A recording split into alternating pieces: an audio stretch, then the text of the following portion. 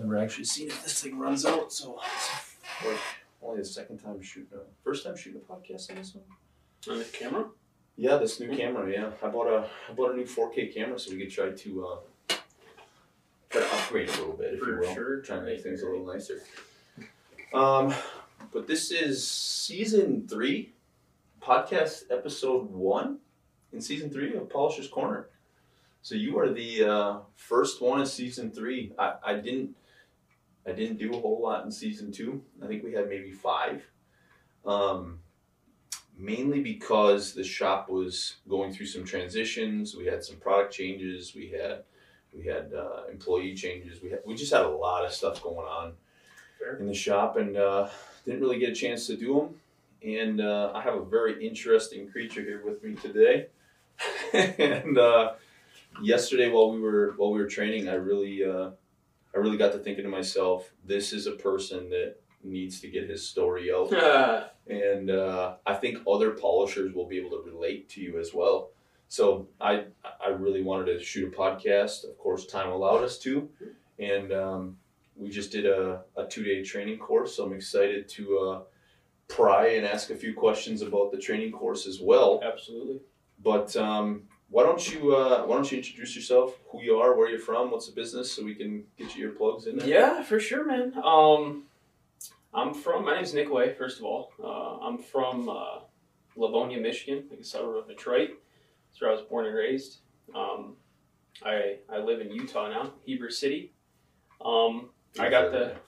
Beautiful area. Yeah. It's definitely unlike anything Michigan has to offer, for sure. I mean, the UP is, that's beautiful up there. It's some of my favorite, that's one of my favorite places to go is up there. But when I landed in Salt Lake City, doing that internship like I was telling you about, I'm like, this is a whole nother level. And like I said, I BMX mountain bike, so I brought the bike out there, and I'm like, I gotta move back out here full time. So I did, went home, came back out, and just started doing my thing. I went to start working, doing what I was going to school for, and blah blah blah blah blah, and that's where I call home, Heber City, Utah. Why don't you tell us a little bit about your actual, where you started, what your actual background was? 'Cause honestly, to me, to see where you started to where you're at now is it was super interesting for me to hear it, and I think other people would find it interesting as well. Yeah, it is a little different because to some of the people in my family, it's like I went backwards to an extent, but they always knew I was going to get back,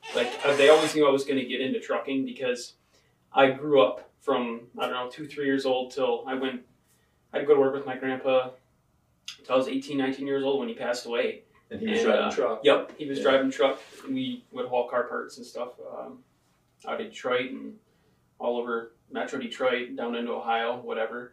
And obviously, for any truck drivers that are listening to this that have family members that did it, once it's in your blood, I would always hear that stuff.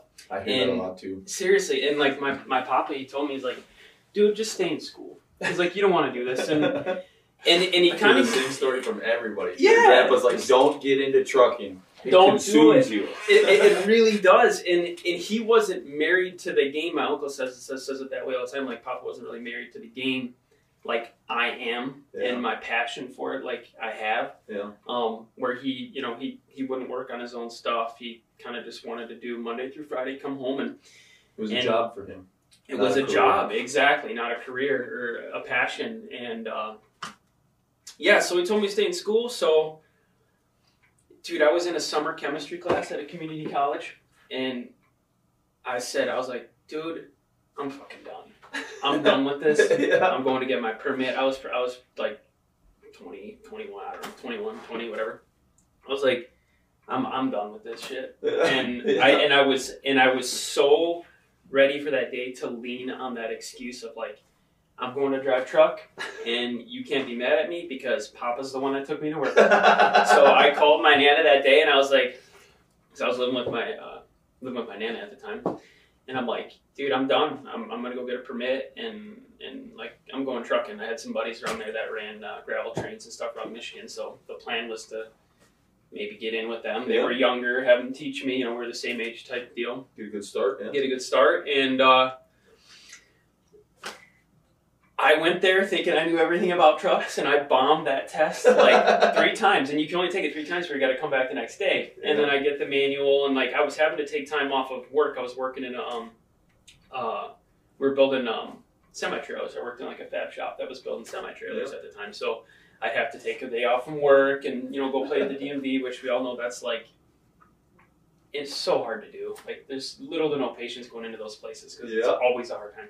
Yeah. Anyway, so yeah, throughout this whole time, I'm also playing hockey. Played hockey my whole life. Sure.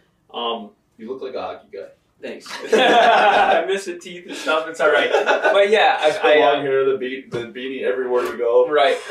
And I don't know, but I played whatever my whole life, and I don't know. I was like, well, you know what? Maybe I will go back to school. And to be honest with you, I was partying at universities back then. Sure. So I was like, let's go to college. Like that's a vacation. And I mean, it wasn't, because school wasn't easy for me, man. It really wasn't. And especially college, because there's just, you have that choice now, what you want to do with your free time. Right. You want to go to college and sit there in the class. Yeah. Or, whatever. And, I had buddies at a high school that were making, fine money. They were doing fine, not going to school. Yeah.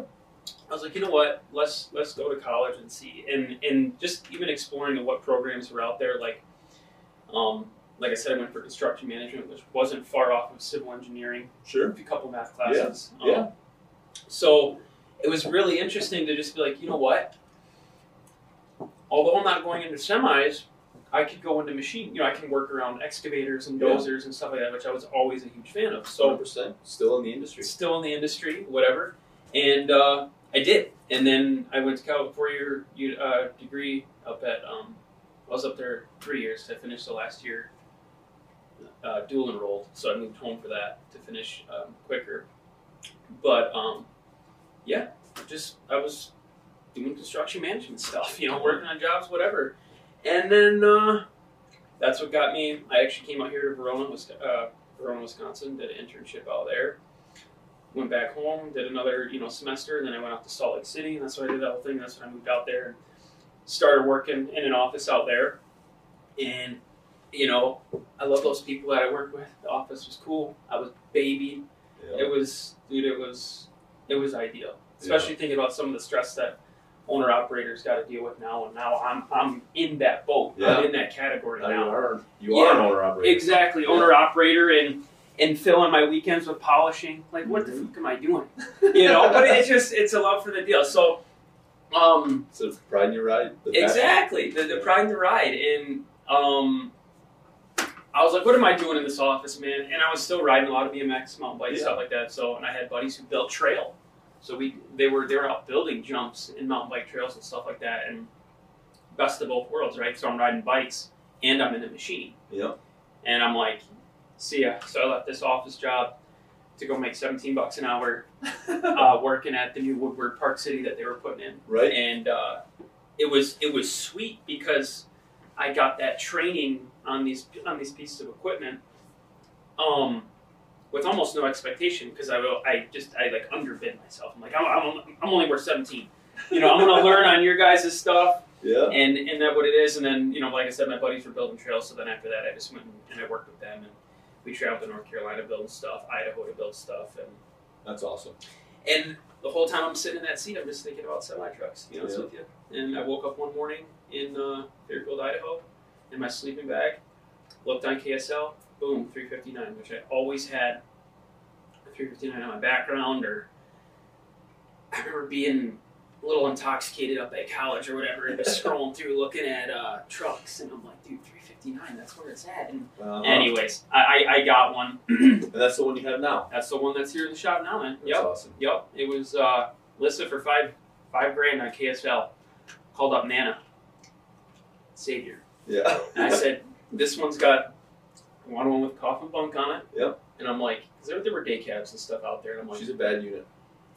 It's cool, it's different, and a lot's happened. It's came such a long way, and my girlfriend tells me it all the time, or some of the guys that I only see, throughout the past couple of years going to shows, and they show them like, man, you've took this thing, and it wasn't just me, help from one of my good buddies, Jimmy. He helped me we stretched it out, and he's like, "You want to lower it while you're here?" And I'm like, "Fuck, while in Rome, yeah, let's back the front end, And might as well. So he's got a little recipe for that, and we threw that under there, and it took us a minute. I was up there for a while, but it's all love, dude. I love it. Yeah. And if it wasn't for my lady loving it too, I'd have a very hard life. Yeah. So. And you can tell it, like, so we trained on your truck this week. Like, I don't normally train with people with their trucks, because usually when people are trying to train on their trucks, they're trying to talk me into polishing their trucks for them at a discounted rate. Dude, I thought I was just going to leave it on the side of the shop when you're like, I'm like, dude, you don't have to. Like, I don't expect you to, honestly. That was cool, because I did fall for that early on in my career when I was training people. Yeah. I had a guy, and I wish I'd have paid more attention to my text messages back then, but he had asked me for a quote, and the quote was like $1,200 to polish his truck. And he's like, let it sit and simmer for a couple months, and all of a sudden he messaged me, and he's like, hey, what if I came and took a training course this winter? Could I bring a truck and we train on the truck? And I'm like, yeah, cool, no problem, let's do that. Me being young and naive in my polishing in my training career, not really knowing what was going on, sure, and not reading through my text messages. Dude, I polished that entire truck by myself. Like, I taught him some stuff, but he didn't really want to learn. Yeah. Like, and I started feeling halfway through the first day, like, this guy doesn't really want to learn how to polish. Like, he wants me to show him everything, but he kept telling me he was scared of putting a buffer in the wheel and doing this and doing that. And I was like, something's not adding up here. Mm-hmm. And we got through the second day, and I was like, so do you think you're gonna actually polish? Like, you want to make a living out of this, or like, are you gonna stay driving truck? And he's like, oh no, I'm a truck driver. I just needed to get the truck polished up. Excuse me? He's a regular customer now. Oh, okay. So I'm hoping he listens to this, because right. I'm hoping he remembers that he tricked me into it the first time. But he saved himself $200. Right. And had me walking around like an idiot for 2 days, thinking I was teaching a guy how to polish, and turned out I wasn't teaching him how to polish at all. Just, He like, just wanted to standing save there. $200. Right. I was like, dude, I could have got this thing done in like 4 hours. You could have been back on the road if you had just told me. Like, you didn't want to pay the $1,200, you wanted to pay $1,000. Right. Like, I hope people don't hear this, but I just knocked off the $200 back then and just done it. Right. And got $1,000 in a day instead of $1,202, Exactly, like, right. So down.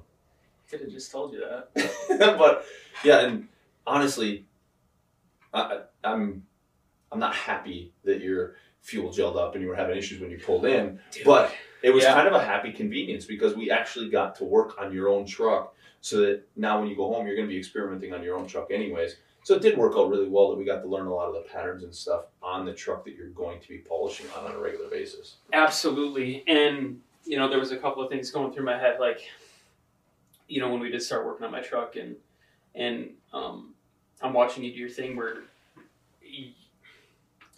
it's just like learning something new. It's not easy, and not a lot of people are willing to do it. And even though I'm here to learn something new, there is still like a little edge that I gotta break over to be like, okay, yeah, he's polishing my end cap. The way I polished my end caps before, was just fine. But it's like, dude, no. He's like showing me how to do this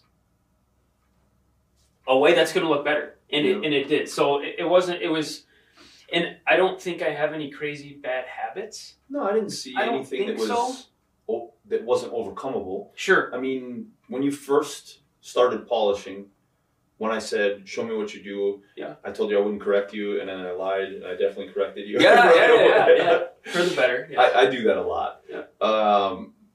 But when I watched you, I was like, I had you correct it. You went back to it for a half second, and then I just told you put more pressure back on, and you went back to it again. And then when you got to the other side, you kind of caught yourself halfway, and you shook your head like you knew you did it. But after that, you didn't revert back to anything. So I don't feel like there was any bad habits there that you didn't overcome, and that is going to come back when you go home. Sure. So in those two, like where you stopped me, like to me, those are mental bullet points, man. Yeah. Those are just like on the drive wheel, which like I wanted to do the wheel first and tell you like, man, some days I get really proud because I can just go through it and it's just like what I see in the videos, you know, just like bing, bing, bing, bing, bing. But you know, now I will literally never forget how to keep that rouge outside of my lug nuts. Yeah. I really won't. I'll never forget that. No. Because and then that just ties right into like us doing end caps and, you know, like you didn't just sit there and polish my truck. You just showed me a couple of things on each piece that we were working on. Lead you and then make you do it. Exactly. So yeah. I'm a firm believer on lead by example. And even if I show you something like that end cap on that tank, I made you recut it over the top of mine because I didn't want me on your truck when it leaves. As much as like I know you probably don't care, but I wanted you to be able to say on your drive home, that's you. But come on, man, you're supposed to do my driver's side stuff. All my driver's side stuff. I did a driver's side end cap, but I made you go over the top of it. Right. I don't do driver's side stuff. Like, I know it's your truck and you're going to get in and look at it every day. Like, I want you to look at that front wheel. I did the story he's getting at is, so there's probably been 15 guys through my shop that I've trained on their trucks, maybe 16, somewhere right around in there. And every one of them, when I train the front wheel, I polish the passenger side wheel. And everybody but him has managed to ask me, like, why didn't you do the driver's side wheel?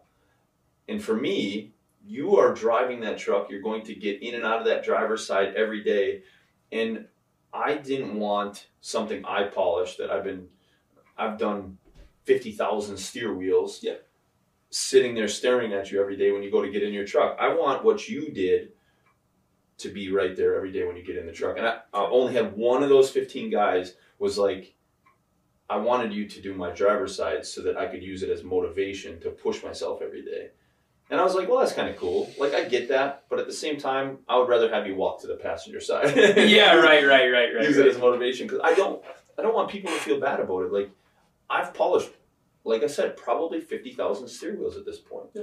Like, I don't want people to feel bad comparing their 10 or 20 steer wheels to my 50,000 of experience. 50,000 is an over-exaggeration, but I don't know how many thousands of steer wheels I've done, but it's a lot. Yeah. And I don't want, one thing I try to always tell people when we go through the training course is I don't want people to watch what I did and go, I'm never going to be able to do that. I have been doing this non-stop 5 to 7 days a week since 05. Right.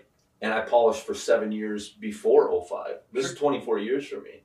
So like, if you see something I do and it seems effortless, it should be. Absolutely. This is what I have strived for. It's what I have a passion for. Yep. And I've pushed as hard as I can to be as good as I can for a long time.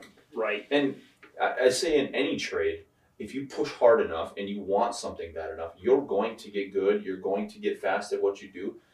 Guys that frame houses, they know the shortcuts. If I was to frame a house, dude, it would take me 10 years to frame a house. Like, I don't know nothing about framing. Right. You could teach me how to frame, but I'm like, I smash every finger with a hammer. Like, I'm not going to survive as a framer. Like, I know what I'm good at, and I'm going to stick with it. Yep. So I feel like, I hope when people watch this stuff, they try not to compare themselves too much. And I try to avoid letting people compare themselves. And it's not because I think I'm better. I just honestly don't want people to feel bad because they just don't have that much experience in it. Exactly. And everybody's on their own path, right? Right. Where you're at is the best you knew. You know? Yeah, no, for real. And I mean, we don't need to go down that rabbit hole, but I mean, Facebook is something that I went into early on in polishing to just kind of get some advice. And, you know, up until, we'll just say, you know, last summer when I'm polishing, I still go on there and look and see, I'm like, man, I don't know what the hell I'm doing because what they're doing is just not real. You know, like it looks incredible, you know, and I mean, that's a whole different thing of kind of just. And sometimes the pictures and videos they're posting aren't real either, you know? Yeah. Sometimes they're edited, sometimes they're at a good angle, sometimes they turn the lights off. At a good angle, you know what I mean? Right, exactly. Exactly. And hey, you know what? I got Snapchat and I'm sending somebody some stuff. of course I'm gonna juice it up a little bit. Yeah, You know, want it I'll to take look it from the angle, and they'll be like, "Dang, man!" And I'm like, "Yeah, you know, because I just spent however many minutes or how long on this one little area, and you got to be stoked on what you're putting out." Oh, 100%. Sure, so. You're always going to be your biggest hype man. Always. You got to hype yourself up because it motivates you and pushes you to keep going. Mm-hmm. So how long have you actually been polishing for? Right, I've been polishing. Let's see, I got my truck going. Since the beginning of 2021, I started like. Okay. So you're legit only like a year and a half in? Yeah, man. You got to be kidding me. No. For real? No, that's serious. And like, I've got a great story for you guys in a little bit, but I'm gonna sit and listen to this because this is impressive. All right. So, like I said, I buy this old truck. I get it going. I get my authority. Blows my mind. Yeah. And Year and a for half. the first, Not even a year. No. I'm Coming up on 2 years. Coming up on 2 years, right? And I might. Okay, I might have fluffed it up a little bit. It's probably a little bit less than that because it was fresh into winter when I first started Sure. getting rolling. Sure. So, I wasn't picking up a buff right away, but a grinder. You started with hand polish. I started with hand polish because I'm like, look, I got this old truck. I don't have the finances to make it cool right now. Sure. It's ready to go to work. I know that, and I'm fixing things as I go. But what I can do is at least rub my wheels. Sure. And my grill and stuff like that. And I was telling you about that where I probably just hand rubbed on that thing for I don't know several months. While it started to get warmer and just hand rubbing it. And I did the same thing with my trailer too. There's nothing wrong with that. It did what I was looking for. Yeah. And then when I got to honestly, the first time I ever was like, I'm going to learn how to polish. Yeah. Was I dropped my boxes and I threw them in my backyard. Sure. And I'm like, I'm gonna teach myself how to do this deal. I want to actually do this myself. I'm like, yeah, this is like you said earlier. It's instant gratification. Yeah. If you know what's going on. That's the best part about polishing, and I think that's why so many people get addicted to it. Yeah. Is because I joke around about this, but like when you fight with your wife and you don't know why. Yeah. Or you fight with your girlfriend and you don't know why, Yeah. and she won't tell you why. Yeah. Like that stuff sits and eats at you. Oh you know? yeah, yeah. But like polishing metal. Yeah. When it's wrong, you see it right in front of you right away that it's wrong. Yep. When it's right, it shows you that it's right. And there's a very like cut and dry start and stop point for if you don't know what to do with the metal, you can just start from the beginning and work your way back to the end again. Sure. And it's a very easy pattern. With my wife, I don't have that same pattern. No, every time it's different. Yeah, that doesn't work. Right, every time it's different. It's weird how that one works. Uh-huh. Yeah, and Flowers and chocolate don't always work. No, they definitely don't. And oh my gosh, I just had a good. Oh man, I can't remember what the heck I was gonna say. The instant gratification. Oh, the instant gratification, right? So that multiplies by 1,000,000 for me when it has to do with semis, because I just came from this huge background of, like I said, growing up in a truck and always wanting to make. And all my toy trucks, I was always modifying and putting stacks and this and stuff over there. So, Sure. so to be able to make my truck now, that I've literally been dreaming about driving a semi truck for, 24 years, before I finally got in and I, started. And my grandpa let me drive a couple times. Anyways, that's a whole different deal. But yeah, the gratification gets multiplied by 1,000,000 times for me.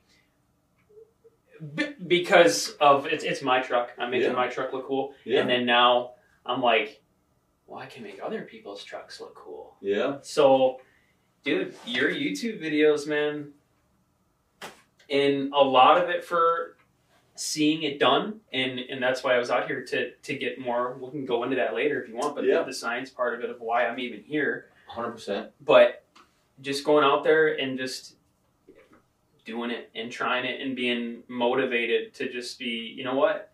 Like I said, this truck doesn't look that pretty, but I can at least make my aluminum on point. Yeah. So, dude, your truck is pretty. Like even though the paint's faded, it's an old school cool 359 coffin sleeper, stretched out, laid on the ground. Like right, it's a cool one set. pipe, It's The got single one pipe pipe. setup. It's Like, hey, I dig it. I dig the single pipe. dude. setup. I grew up. All my It's old papa's, school. yeah, it's old school. All my papa's trucks had one pipe, and I always gave him shit. Not Papa. everybody's gonna get it, No, but the people you're that do get absolutely it, right. the people that do get it, those are the people that you're gonna gravitate with. Dude. The people that do get it, I still talk to this day. Yeah. You know what I mean? Like the Right. people that are all about it are my friends. Yeah. You know, because we're like-minded. They have cool stuff. 100%. You know, so 100%. Not all 359s had twin stacks. Not all of them. nope, that thing didn't even have a boost gauge in it when I got it. Right. Like I mean, the dash just It didn't need it. didn't have it. Yeah, right. They didn't need it. It They didn't care. Nope. Just nope. run it. That thing was. It was a moneymaker. Exactly. Right. It was as bone stock from the Paint factories. didn't it make could be. money. Fancy paint didn't make money. Stretched out didn't make money. Laid on the ground didn't make money. Right. You And know? it still doesn't. In this current economy, you know? Yeah. Right. It's definitely a whole nother animal for sure. It is. So, like I said, I want to swing back to the fact that you've only been polishing for less than 2 years. Yeah. And that's going to lead me into this story.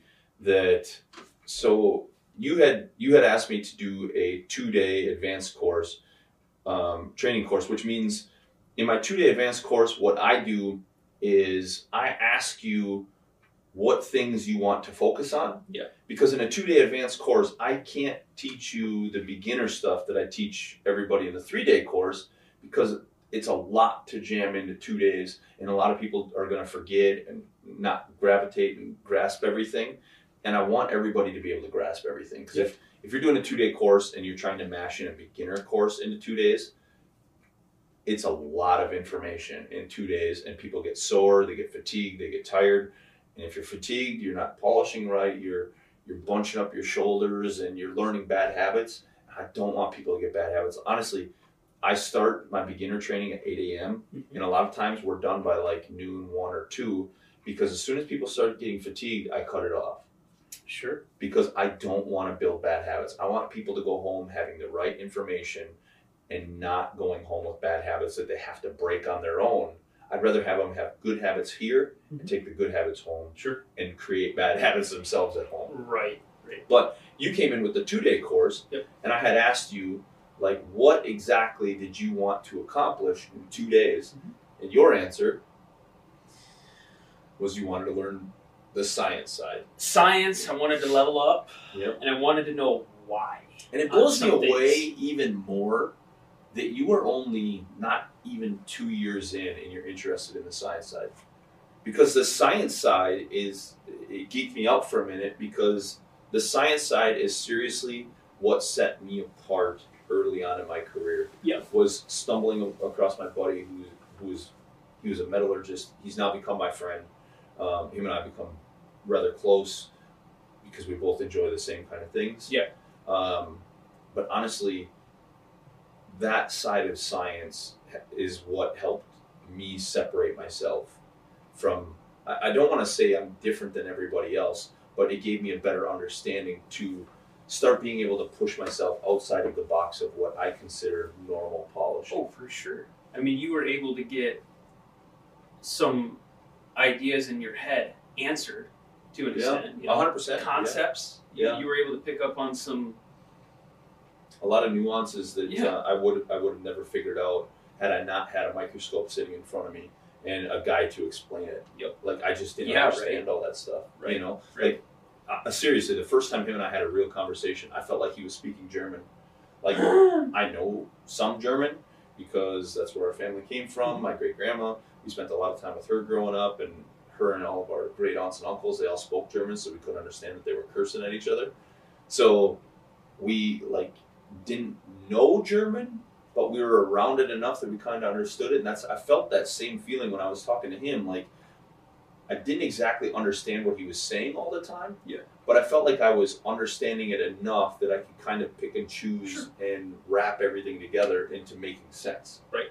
So it was a lot of fun. So when you had brought that up, that you wanted to understand the science side, that's the kind of stuff that turns me on. Like, Yeah, you were like, "Oh, I'm excited now," and I'm like, "Oh, what did I do? What is going to happen today?" yeah, because when people want to do that, I can kind of take people to that next level beyond what is just normally part of training. Yeah. Because Like, if you had told me you were only 2 years into polishing, I'm glad you waited till now to tell me. Because I probably would have scaled it back a little bit and treated it a little more like a beginner. And I'm glad I didn't, because you were a very advanced polisher. And we're sitting here talking. I'm like, dude, you want to be honest? The first truck I ever polished for somebody was at the beginning of last year. Really? Yeah. And that was an experiment. I'm like, dude, give me your truck. Let me polish it. Don't even know what I charged them. Don't care. It just blows my mind. Because literally yesterday, you had told me you wanted to learn how to show polish something. Yeah. So I said, all right. And you said you were struggling with the rotary sander. Mm-hmm. Yeah. So I had you sand the back of my training tank, like we do with almost everybody. And I had you start with 220, work your way all the way up to 600. My side, as I was teaching you, I sanded my side from 220 to 400. And then I literally walked you through my steps to get a perfect, what I consider a perfect show finish. Yeah. I have seen a lot of great polishers in my life. I joke around and tell everybody I don't feel like I belong in the top 10. And Keenan, if you're listening to this, I know you hammer me and tell me I need to be in that conversation every time. And I appreciate everybody saying that. But at the end of the day, I don't put myself in the top 10 because I want to stay hungry and I want to stay pushing. Yeah. And I don't feel like it's respectful to the guys before us that paved the way to take spots out of that top 10. And there are so many great polishers out there. Honestly, I still stand by the statement. One of my favorite polishers is Arturo out in California. He is legitimately one of the best polishers I've ever seen. I don't know if I spent the amount of time they spend polishing, like working on the same truck for 2 or 3 days. I don't know, because I have never done it. Because I can't justify the cost. I can't justify giving my time away. So I don't know if I can achieve the same things they can achieve. Right. I need to just do it on my own stuff some winter when I'm just slacking and not doing anything, and just spend some time and see what I can achieve on my own stuff, just to kind of start rating myself, I guess. Sure. But honestly, I don't want to do that either, for what it's worth. But what I consider to be the best show polish I have personally achieved myself, I was able to get you to replicate it yesterday. And to me, that's exciting, because a pattern I personally developed, not something I learned from somebody or watched somebody else do, or a process I know anybody else is doing. I literally showed you how to do it, and you achieved it. And today we looked at it, and the hash marks were so minimal. Yeah. So minimal. I mean, it's a perfect mirror. Yeah. Other than some light hash from the wax. I washed it today, wiped it, it didn't scratch. Yeah. That's amazing, because it is like smooth. And I mean the uniformity of the hash too, that it's dead even. That's a whole different level to me. So the fact that you were able to achieve that in a year, well, pisses me off. Well, I mean, okay. Well, dude, your YouTube channel, okay? So, he tries to tell me, nobody watches this shit. And it's like, well, I did. And that's the reason I'm here, because I took that advice and I freaking ran with it. And, dude, my best friend Nick, his name's Nick as well, he lives out in Utah. He moved out to Utah and was like, I want to be a welder. Yeah. And we lived in the same house. And I shit you not, I'd come home from work. He'd be watching YouTube on how to weld. On how to weld. How to weld. Goes to the community college, gets in a welding class, top of the fucking class. Yeah. Like, he could have taught it. Now he's a TIG welder. He welds turbos. Dude, that's awesome. And he kills it. Seriously, YouTube, I still feel YouTube is an underrated resource. Absolutely. It is. You wonder why so many kids know so much now about technology and stuff, is because they search this stuff on YouTube all day long. Yep. Like my kids, I try to push my kids to watch more informational stuff on YouTube. Like, I watch a lot of documentaries and stuff like that. I listen to a lot of audibles where I'm learning stuff. Yep. And I push my kids to do that. Because honestly, there's not much that I've read in a book that I wasn't able to figure out through YouTube either. Sure. Like, if you're not great at reading, you still have no excuse. Like, you can easily watch YouTube and listen to it and watch it happen and still be able to do it. Now you gotta be careful. There's some crap YouTube videos out there that aren't leading you down the right path. They're just there for clickbait or whatever. But honestly, there's a lot of useful stuff on YouTube. Absolutely. And honestly, I don't think YouTube's going anywhere anytime soon. I feel like YouTube has solidified itself as the how-to warehouse. And if you can't find out how to do what you're doing, I don't care if you're assembling anything. You search assembling a drum set, it will show you it's on there. Exactly that brand. Right. Like there's so many specific videos for what you're looking for. Right. And I mean, like, you know, don't get me wrong. You can't just watch his polishing videos and be like, okay. And I mean, dude, it took me multiple trucks, my truck, practicing, like you said, trying to just make it work, right? And watching your technique, watching overlap and blah blah blah blah. So like, I sat there and I'd be eating dinner, and my lady and the kid are sitting there.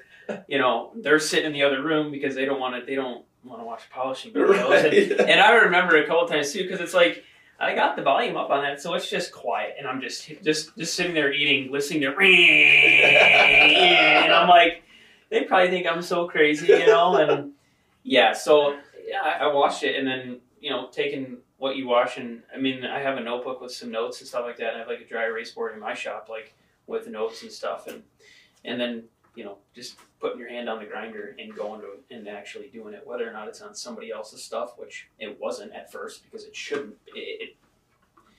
Well, at least not for money, it shouldn't be. Like, honestly, the only way you're ever going to get experience is just to do it. Exactly. You just got to get out there and do it. And luckily, I had a truck to practice on. Yeah. So. Yeah. It's definitely more convenient that way if you can work on your own stuff, and if something goes wrong, you don't have to feel bad or owe somebody something. Exactly. It's like, I didn't have that. I just had to do it. Exactly. Right? And honestly, my first year, I've said this in the podcast a number of times, my first year, all I did was hand polish because I was afraid the grinders were going to mess stuff up, and I didn't want to be wrecking stuff. Like, I used Blue Magic metal polish. That stuff is like ammonia based. If you don't do it in a well ventilated area, I'm telling you, you're going to die. Oh boy! Like, I'm pretty sure you're going to die. And honestly, that's where I started. My wife and I, we just sat and scrubbed with everything with Blue Magic. Eyes are watering, no respirator, nothing, just scrubbing this stuff in people's shops thinking we were going to die in there sooner or later. But we were making money, you know? Yeah. And that's just where we started. And then picked up a grinder and was like, got to figure this out. Can't spend all day on one truck and figure out how to make money. I'm gonna die. Sure, I'm just gonna die. It's not gonna happen. So we finally figured it out and just made it work. But it was good stuff. Yeah, and when you did pick up that grinder, I mean, all the way up until now, and then I mean from now it's really I can go higher with what I know and what I now know. But now I'm interested to watch you go home. Sure. I'm always interested to watch everybody that comes here and trains. Both the 2-day and the 3-day courses. The 3-day courses, the beginner stuff, like, I enjoy those a lot too, but at the same time it's different because those kids or those adults, whichever it is, I'm teaching them the basics. Yeah. And I'm giving them a solid foot ground to start on. Sure. Everything else from then on, I tell them, is going home and doing repetition. So I will teach you as much as I physically can. Yeah. But at the end of the day, you have to take that home and replicate it over and over and over again. Yeah. Now, my 2-day courses, those guys are coming in already polishers. Most of them are. I've had a few guys that were pretty cocky and thought, I'll just get all the beginner stuff done in 2 days. And a lot of times they don't, or they do, and they stay polishers for a few years, and then they fall off, and they go back to trucking, or they go back to working in a factory or something. Right. But to me, it's interesting to watch the guys that come in for the 2-day advanced courses go home and see where they perform at when they go home, and it's just them at their shop. Exactly. Like, I seriously, I get a good feeling when people leave if they're going to do well or if they're not going to do well. Like, if they're going to struggle some more when they get home before they finally get it. And, like, you soaked in every bit of information I gave you.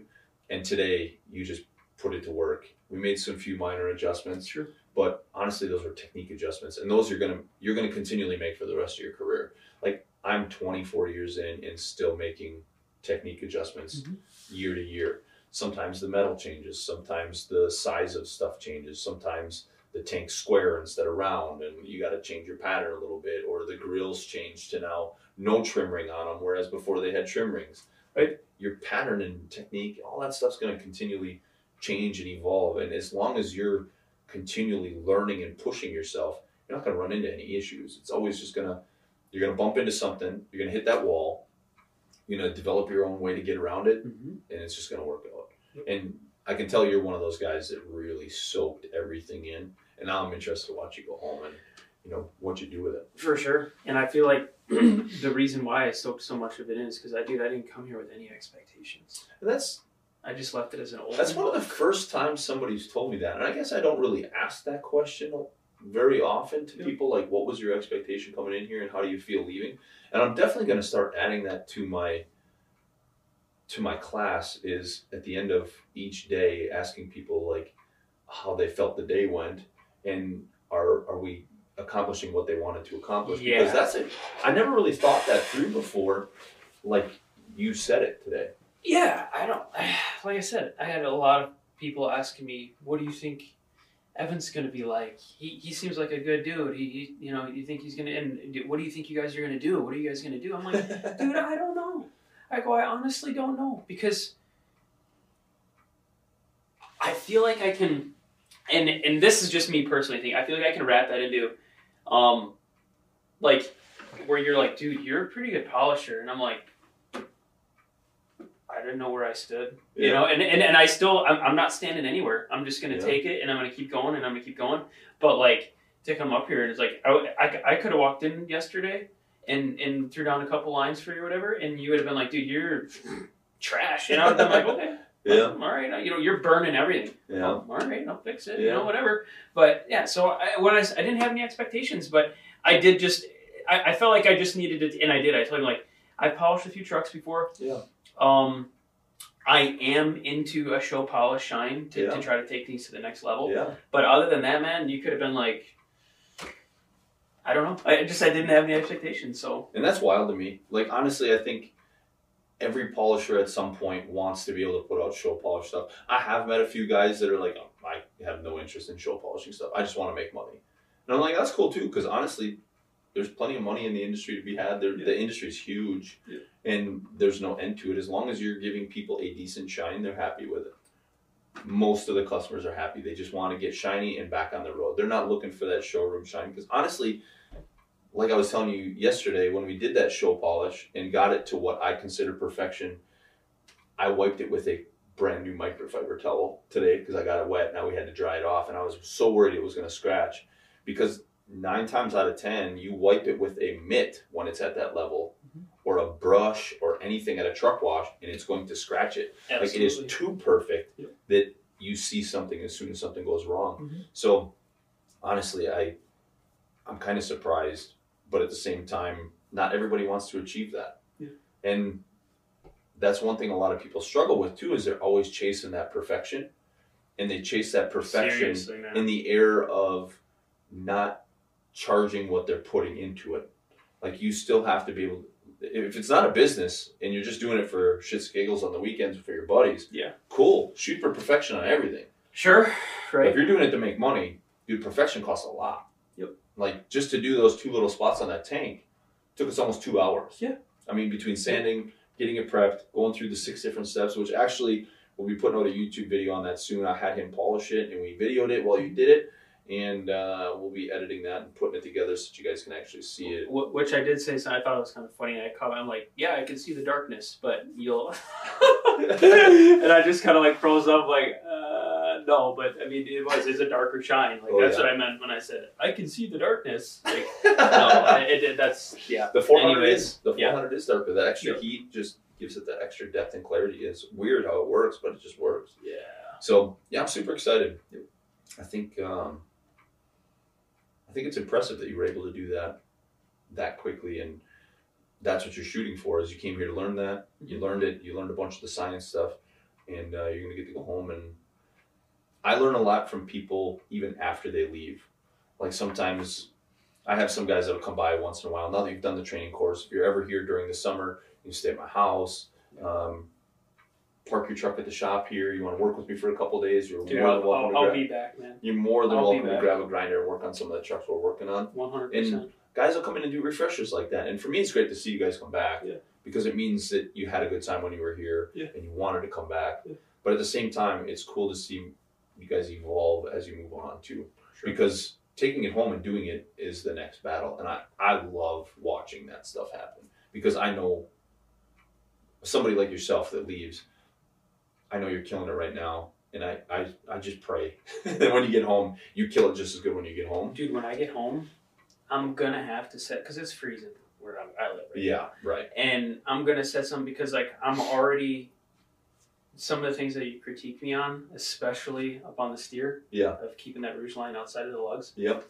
Dude, that was something that I have looked at since I picked up a grinder that I did not like. Yeah. And now I know why that I can see that on wheels. And now you know how to fix it. And now I know how to fix it. So like I was sending mental bullet points where you're like, that's wrong. And I'm like, okay, ching, that's one that I'm going to go home and I'm just going to practice it. And it wasn't wrong. It was just incomplete. It was incomplete. It wasn't wrong because I made it go away. Right. But I now know that, that's why I could see that and I couldn't stand seeing that. Yeah. On wheels. It was one thing that pet peeved me for a long time too. Like I used to do the same thing. I always cut on the left side, always push the rouge in towards the lug nuts. And then even when I switched over to the left side and I changed my hand position, because I used to hold by the head. Sure. And then when I switched over to my hand position, I leaned it in because it was more comfortable riding along the tops of the lug nuts like that. And I was like, God, that rouge line just drove me crazy. I'm like, if I just turn this out a little bit, I wonder what happened. And I literally was just, I want to say it was the year I bought my cab over and I was working on my own truck. I pulled my truck in and was practicing on it. And I just was like, I'm going to polish this front wheel until that goes away. And I literally polished it, acidized it, polished it, acidized it, polished it, acidized it. And I just kept changing my pattern until all of a sudden it just it clicked. Just moving that out, that 5-10 degree angle was enough for the rouge to go away. And I was like, whoa, wait, what did I just do? And I remember the buffer just sitting there and the wheel just kept spinning. And I sat there for a minute dry buffing it because I was like, what am I doing right now that's so different than I wasn't doing before? Right. And I remember I just held the buffer there and I'm focusing on it, mentally processing, what is physically happening right now that I wasn't doing before. And I tipped my buff back, that 5 degrees back, and it pushed the rouge in, and I tipped it back, and it pulled the rouge out. And I was like, oh my God. Okay. Right? 5 degrees made that big a difference. Get over here, take a picture of my arms. I'm going to post this on my wall so I can remember it every day. Yeah. And then after I got done with mine, I was like, all right, now is it a fluke because I did it 10 times with mine? Yeah. The wheel is so nice right now that is it a fluke? And I remember the first polish job I went to after I had figured it out on my truck.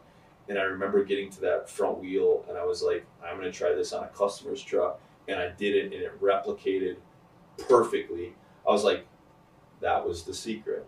I just had to tip it out and keep it off the lug nut a little bit and let it kind of jump a little bit and pull that rouge and tuck my line all the way out. And that was a big game changer for me because steer wheels are one of the most important parts of the truck. Absolutely. That, your grill, and your tanks are the first thing everybody sees. Drive wheel's got to be glassed out, but it's not hard to glass out a drive wheel. I mean, there's so many different patterns you can do to glass out a drive wheel, but steer wheels, they are out and in front. It's the first thing everybody walks up when they see. They come to talk to you at your driver's door when you're sitting in your driver's seat. First thing they walk past is your crown, the grill, and they walk past your front wheel, and then they look at your box of it. Nobody gives a crap about diamond plate. Right. It's diamond plate. It all sucks. Everybody just assumes it. So they don't tear that up too bad. But your front wheels and your grill, they got to be right because that's one of the main pieces everybody sees. Mm-hmm. So, I ask everybody what did you start out with for materials? But we had talked about this yesterday. That you pretty much started with ours, right?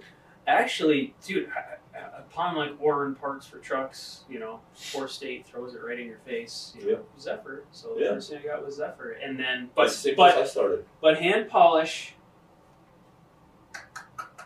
I don't think I quite made it through a full bottle of Zephyr hand polish. Yeah. And then I bought Time to Shine, and the Lumi. Yep. And then, but as far as the bus, it was that Joker wheel, and I don't know if it was an orange buff or whatever. The quick cut, the orange yellow probably. Quick cut, yep. Yep. And dude, I honestly wish, knowing what I know now, and you know, knowing you, I wish you would have just like showed up and seen what I had going on. Yeah. Because I was doing diamond plate again, like. And I mean, yeah, I see, go this way, and then go that way, and then this way, and I don't know what the hell I was going on, but I was like, my neighbors thought, because I'm outside in the backyard and dirty as all hell, and yeah, I just wasn't educated back then. So yeah, I started. And honestly, I started in the same place. I started with Zephyr and Keystone. You know, that's where I started. It was what was easily available. And then I was lucky the parts place that I was buying from, they switched over to Safetex and one of the bigger buff manufacturers. They started buying them in bulk, and we started just buying it because it was what they had on their shelf. Sure.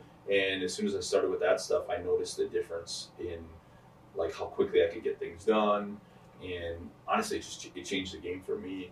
And not that there's anything wrong with Keystone or Zephyr. They make great products. Sure. To me, it was a beginner start. Like, it gave me a good place to start, but it wasn't, it couldn't get me the results I wanted in a speedy time. Sure. And everybody's got their own different opinion on it. I'm sure Time to Shine doesn't work for everybody, and I'm okay with that.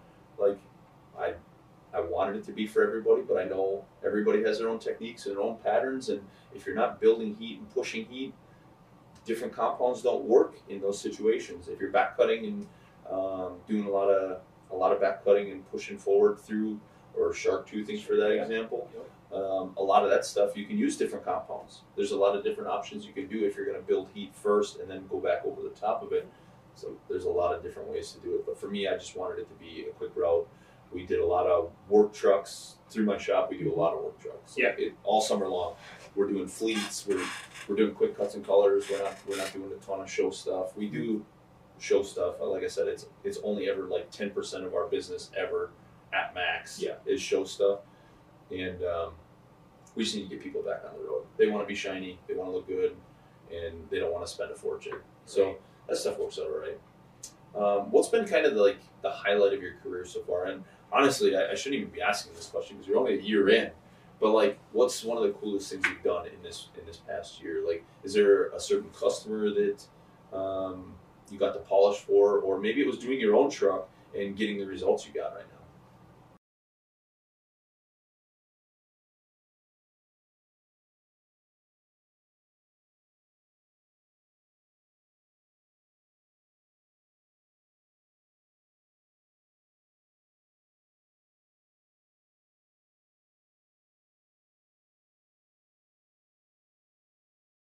So, the highlight of my career, honestly, I think it was the third truck that I polished for somebody else. And like, kind of going back to what you're saying about your wife helping you early on. Yeah. My girlfriend Manny, she's the bomb. She supports me through everything. She is right there with me polishing. It's a cool feeling, ain't it? Dude, it is, because she's not, humping me from inside the house. Where is she in here? She's literally helping me out. And then what's even cooler is Rose, her 7-year-old daughter, will wipe down freaking lug nut covers for us. That's awesome. And stuff. So, anyways, it was the third truck I did. Manny and I killed this one.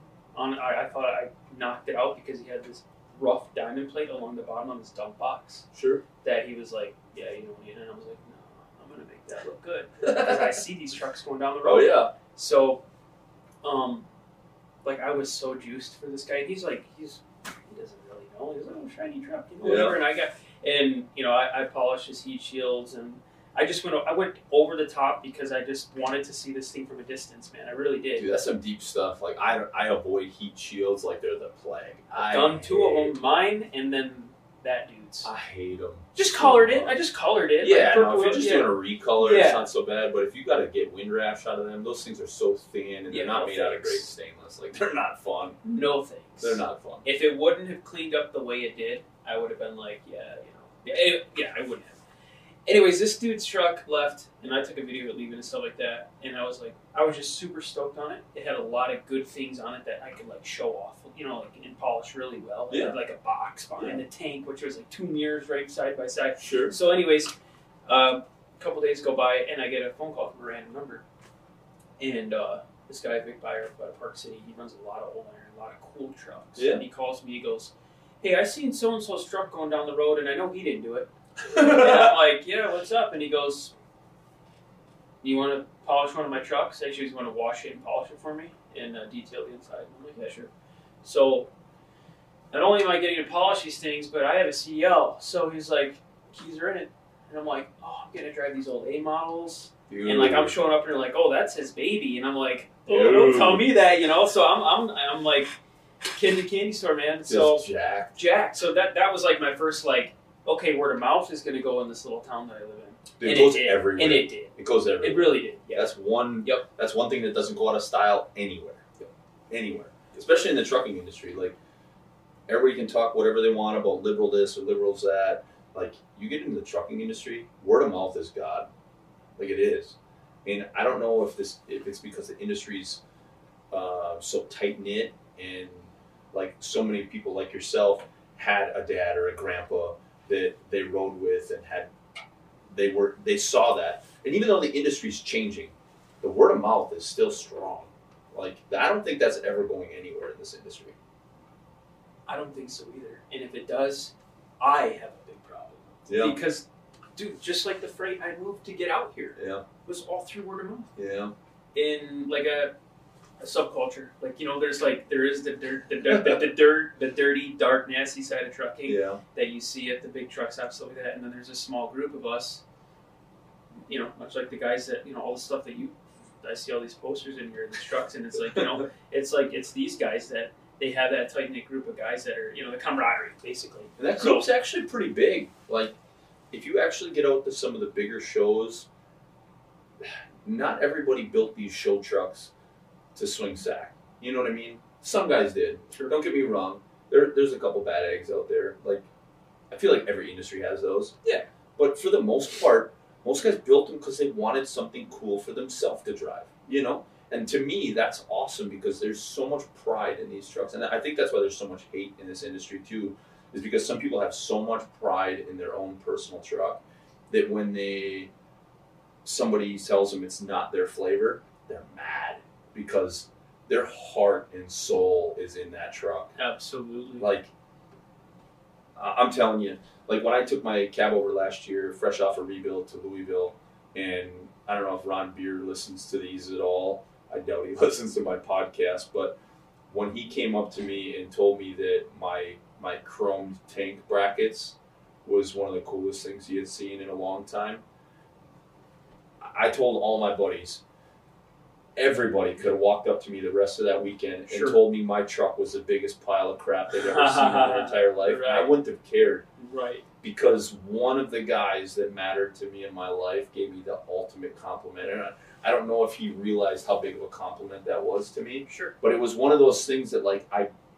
did personally because I wanted it to be different from anything I see currently. Sure. And I wanted something new, fresh flavor, and he hit on it right off the cuff. It was one of the first things he pointed out, and to me that meant a lot. Yeah.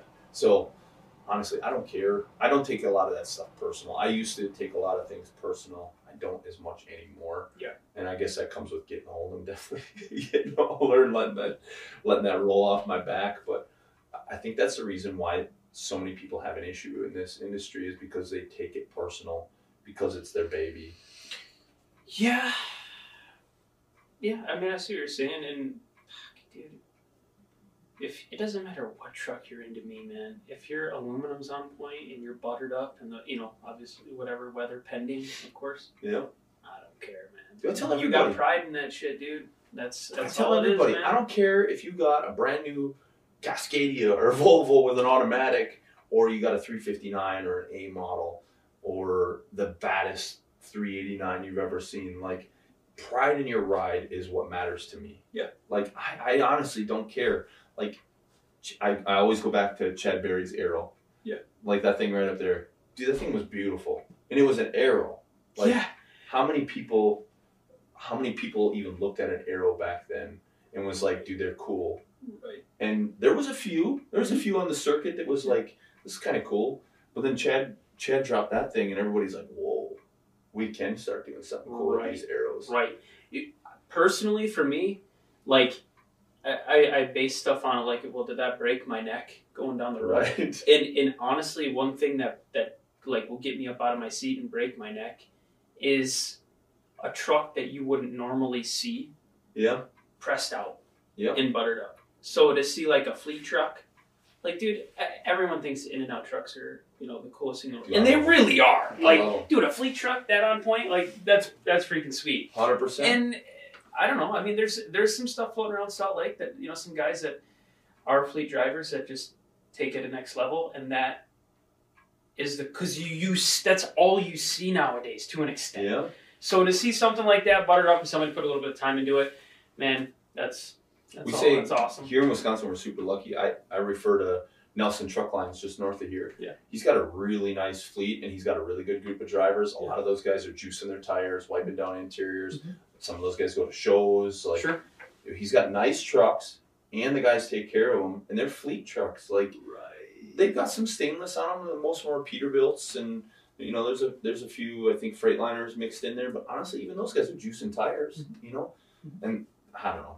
I don't care if you're a fleet truck or an owner-op that's got one truck. Like, if you're doing that stuff, you got my respect. Exactly, man. Exactly. Yep. So, what's been the most interesting thing you've polished so far? Most interesting. I say my buddy Jimmy Johnson's truck. I mean, everyone knows that truck, the duck truck. Yeah. And I went up there and I polished it for him, and that was, that's a truck that a lot of people look at. And unfortunately, he wasn't able to make the Big Iron last year, but he was supposed to. And I polished it, and I polished his trailer wheels, and I polished his trailer boxes. That was a good one. Were you worried, knowing that so many people know who he is? Were you worried when you were getting ready to polish it? Wheels, no. Tanks, no. Trailer boxes, yes, because I didn't sand long enough. And really? I didn't like what came out on the other end. And I blitzed up to View, Montana to just knock it out in the weekend. And, because I'll tell you, my guys will tell you, at Louisville on Saturday, Trophy Day, I am a wreck. Like, I'm not nervous. I'm not nervous for myself, because honestly, I do the best I can, and that's all I can do. Yep. Like, I know what I'm trying to put out, so I do what I can. But I'm a nervous wreck because I want all my guys to do well. Yep. Like, and if they don't do well, I worry, like, what do they think about me if that happens? 100% understandable. I mean, dude, look at the stuff that you're polishing. Yeah. Honestly, I'm blessed with the trucks we get. Like, that next level shit, man. Yeah. It really is. And like Jimmy's truck, his truck is on its own level, is on his own playing field. 100%. It really is. And working that thing every day through the snow and salt. Exactly. It's a grit. It's an old piece of iron. Mm-hmm. And, even like Don Wood. Yeah. I dug his truck when he rebuilt it, when it was still a day cab. I thought it was super cool. And he had a regular polisher. So I never asked him to do work for him. Sure. I just don't. I don't do cold calls anymore. I don't chase anybody. I'll hang out with people and talk with them and stuff. But like, I don't physically like ask somebody to let me polish their trucks and stuff, because I feel like it puts too much pressure on the situation and it gives them too much control. And I want people to come to us because we have the reputation or because they want us to do work for them. I don't want them to come to me because I begged them to. Right. I don't want to be that guy. Yep. And Don was one of those guys. He had a regular polisher, and he approached me, said he was building a really cool truck, and he was going to make a run at Louisville, and he wanted to know if I could be on board with him. Yep. And I was like, dude, like, yeah, absolutely. I would love to be a part of that. But I said, you have a good polisher, use your guy. Don't use me just because it's the name. Sure. Like, I don't want that to be the case. He goes, no, I just want you to be a part of it because I think you're a great guy, and I want you to have a part in it. I'm like, all right, cool. And he started bringing me parts, and we didn't perform. Like, he brought me some wheels, and they were rough. I mean, they were rough, and I was like, I am not a good enough polisher to fix this for a show. I was going to say, what was he looking to get out of them? Yeah, so they were his old show wheels, and he was putting them on Paris. You know, he was going to take her to Louisville with it, and I'm like, dude, I can give you the best I can, but honestly, like, these aren't going to cut it. And when he came picked them up, he's like, yeah, you're right, these aren't going to cut it. And that was like crushing, because it was like, I wanted to sand those things down and mac them out, but I knew I was going to wreck those rims. Like, the pits were deep, the inners were rough. That's like that line that we were talking about the other day. Yeah. You know? Yeah. So he ended up buying some new wheels, and of course the new wheels aren't good enough out of the box either, so we still had to sand them down and polish them out. At least he brought them back. I thought you were saying like, oh no, he's going somewhere else, and then no. So that was my worry. Is right. I didn't know him well enough to have that conversation of like, if you buy some new wheels, I'll mac them out for you. I can make them look like chrome. Right. But I didn't know him well enough to have that conversation with him, and I was grateful that he did buy some new wheels and contacted me like a couple weeks later. He's like, listen, I bought some new wheels. I'm going to bring them down. They don't look good enough for what I want. If I bring you these new wheels, can you make them look like I want? And I said, 100%. I will give you 200%. And he goes, I'm just asking for 100%. He goes, every person that is a part of this truck build, I asked for 100%, and everybody has overperformed and given me 120% or better. And Nick down at Amcan, he gave him 200%.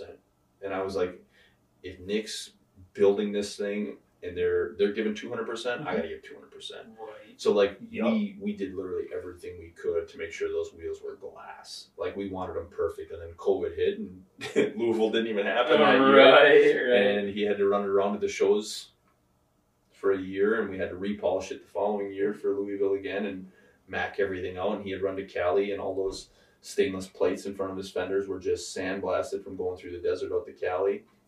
So I had to shave all them back down and repolish them back out.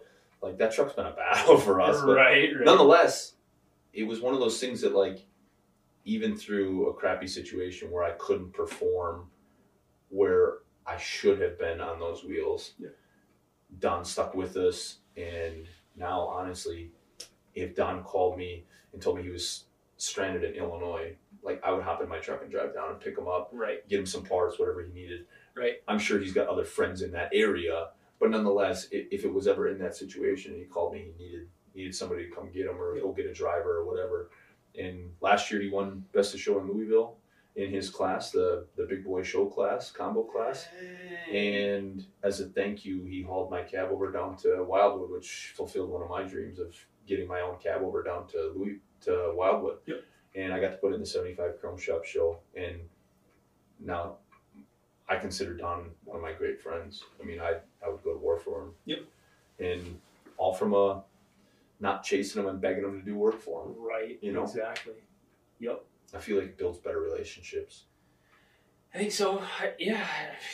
But I was nervous as hell. Right. Because when they started calling off the names for Best of Show and Don hadn't won like Best Engine or Best Paint or any of that stuff, I was like, oh my God. I know he's got enough points in all the classes to be in the conversation. Yeah. Because he has to be. Like, unless he got disqualified, he has to be in that conversation, right? Because I honestly feel like his truck is one of the best. And Jimmy's was the same thing.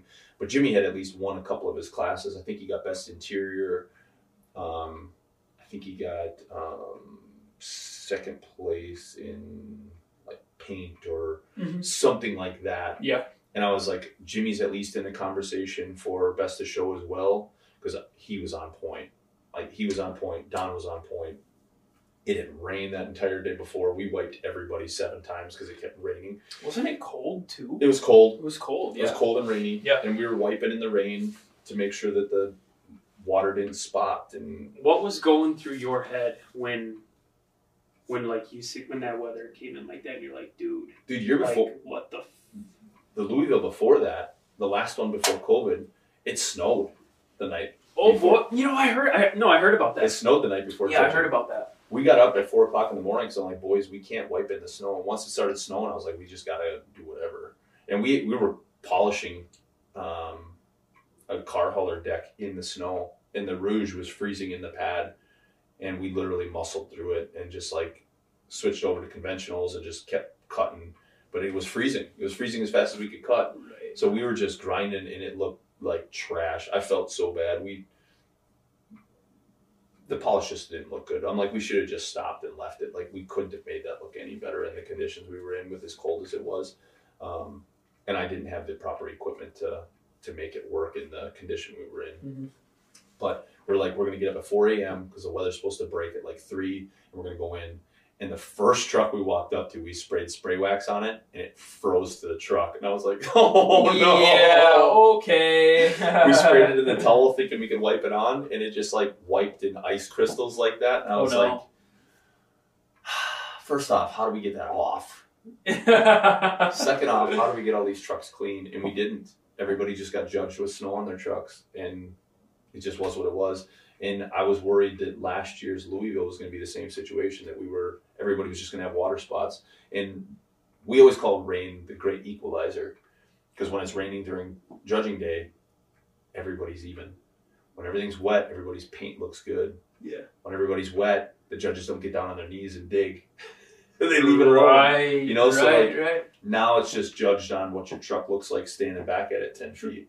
And we're lucky we get to line up with a lot of the guys that are building cool stuff, and a lot of the guys that are, you know, working on cool stuff and driving cool stuff that they've been driving for a while, and whatever the case is. But we're lucky on those days too, because those guys are already known.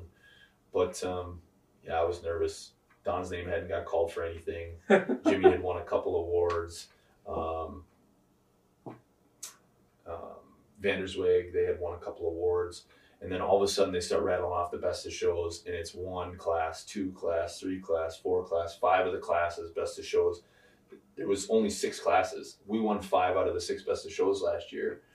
And Chad Foss, we had no idea he was in the running either. Like, we knew he was going to be in the conversation, but we weren't sure he was going to get it. And he got it.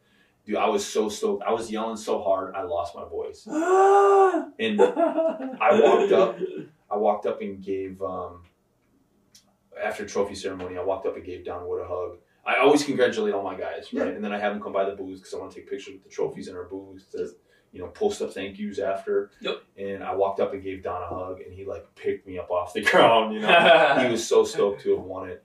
Jimmy and I were crying. Like, it was an awesome emotional like moment that like these guys got validation for all their hard work, and that for me is the best part. Like, I don't want the guys to win for me, because as you've seen in my office, not a single one of those Louisville trophies or Dallas trophies, or I have 1 trophy in my office, 2 trophies in my office. One of them's for my own truck. I had my cab over. Somehow I ended up getting a night lights trophy from Waupun one year. Like, I don't know if somebody put a placard in my whatever. And the other trophy is Ken and Barb Fisher had given me their runner-up Dallas trophy one year. They were one of the people that gave me my first break in the show scene, and they wanted me to have something of them in the office. And that's the only trophy. I don't have a single Louisville trophy in here. I don't have a single Dallas trophy in here. We had won a lot of best of shows at both of those, and both of them were white glove events, you know. And so I don't win them for myself. Like, I don't need the bragging rights. I'm not a big bragger. Like, it's cool that we've won those things. Yeah. I'm more stoked for Jimmy. Yeah. Because that trophy is going to sit in his office for the rest of his life, and he's going to remember that week that he shut everything down and cleaned his tail off to get that trophy. Right. And we got to be a small part of that. Absolutely. I didn't buy the truck. I didn't build the truck. We just came in and put the lipstick on the pig. You know, like, to me that's awesome. And Jimmy's been in my house. Like, when we cleaned his truck last year for Louisville, we had it full tore apart in my shop for like, I don't know, 4 or 5 days, something like that. And he was underneath there degreasing and cleaning while I was running wheels, you know. And when we got done running wheels, we put it all back together and drove it down there in a snowstorm. He went home and cleaned even more when he got home. Like, we had it pretty clean when he left here, but he got home and degreased it and cleaned it even more when he got home. So like, he stayed at my house the whole time he was here. And how many people can say that, you know, a legend like Jimmy got to stay at their house? Right, right. Dude, that side of things is, I mean, it is. It's obvious just how next level that shit is, man. It really is. Yeah. Like you're saying, I mean, if we went to go degrease my truck, we'd be out there for a long time. You know what I mean? So, like, I cleaned it pretty good today. Yeah, no, we did. We absolutely did. But, like... I mean, I wouldn't put it on front row at Louisville. It's come clean. on, my paint's sweet. Man. It's clean. No, it is. It's clean. And then, yeah, I would love to be around that process. Dude, come sometime. Just see, seriously, man. come to a show and just come hang out with us. Yeah. Like, just kind of get to know everybody. Like, I have no problems. Like, I have a bunch of polishing crews that come in and work alongside of me at Louisville, and you're more than welcome to be one of those guys if you ever decide you want to come to Louisville and polish for a couple days. We polish Sunday, Monday, Tuesday before the show. We do not polish Wednesday because Trophy Day is Thursday. So we start detailing on Wednesday because I want my polish to be done by Tuesday night. We talked about this because I want to let my hash marks settle out and I want it to be on point by the time judging starts. So if you ever want to come polish, you're more than welcome to come just Sunday, Monday, Tuesday. Put me on like the lightest duty crap. Like, I would be going there like, what do I do? I forgot how to do all this stuff. No, you'd be just fine, dude. I would love to see. Well, I mean, the polishing that level is obviously intriguing to me because I polish, but the whole getting underneath everything, I've never seen it. Yeah. So, like I said, I'd love polishing the backsides of fuel tanks and stuff like that. It's interesting. Yeah. Thank God we got Parker and he's small. He can crawl into a lot of places. But I used to do all that stuff myself. Be laying on a creeper polishing like this right in front of my face, hoping the buff doesn't explode, blow my face off. Right. There was a lot of stupid years in there, but we did a lot of that stuff. Yeah. But honestly, I'm really surprised that you weren't nervous doing his truck, knowing how many people know his truck. Dude, well, I know Jimmy really well, so I know the type of person he is, man. And he's like, he will roll into a show with bugs on his truck. Yeah. Now, I mean, well, he's a worker. He's a worker. Like he's gonna show up, and you know he'll polish his and wipe his truck down. He'll get it washed, but if it comes down to it, it is what it is, you know. So, I mean, and he watched me there, like, the first thing. He's like, oh, okay, like, you do know what you're doing. You're like, damn. And then... He was nervous. I legitimately think he was. And, I mean, was I about to put a buff on his Mercury Sleeper? Absolutely not. Yeah. And you know how many guys I know have tried that? And were like, oh, no, I know how to polish. I can do everything. And they tried something that was outside of their box at a show. Like, dude, I watched a couple of polishers a couple of years ago. I want to say this was, like, 2012 or 2013, somewhere around in there. Dude, they decided they were going to polish a dump box in the parking lot at the show. I was like, why would you do that? Dude, they did. They literally set up scaffolding. We're working day and night trying to get this dump box done. It was like a 44, 48-foot dump box. Like a high-sided one, like a 7 or 8 foot. And they were trying to buff this whole thing in the parking lot. And I felt terrible because the weather conditions changed and they couldn't finish it. They just couldn't finish it. Right. Like, you were in the elements there. I mean, I just think, just if they're going to try to polish through the night or into the night, it's like, well, I don't know what the weather was like there, but now you're getting colder, and it's like, well, yeah, even the dew and the humidity and the moisture at night, like, all that stuff plays a huge factor for sure. Yep. Everything changes. Yep. Everything changes. No, but I mean, I have been nervous polishing people's stuff, and like, honestly, the 1A model that Vic guy has, if it wasn't for me getting my nerves out, just driving it home, and he just dropped it off, then I would probably be like, okay. And you just drove his baby. I drove his baby, right? Exactly. And I'm like, this is definitely breaks the ice a little more. It does, yeah. So I get it home, and it's like, I grab it in. Do a deal on it. Make it happen. Make it happen. Yeah. So what's the thing that you've polished so far? And like I said, now it really still just blows my mind. You're only a year in. Yeah. But like, what's the one thing you've polished that like you kind of got burnt on? Whether it was you lost money on the deal, or like what were you doing that put you in that situation? Like what's the story? Okay, yeah. So while I polished on the weekends and I trucked during the week, especially this last year where I was fortunate enough to stay local in Salt Lake City trucking, almost like a job.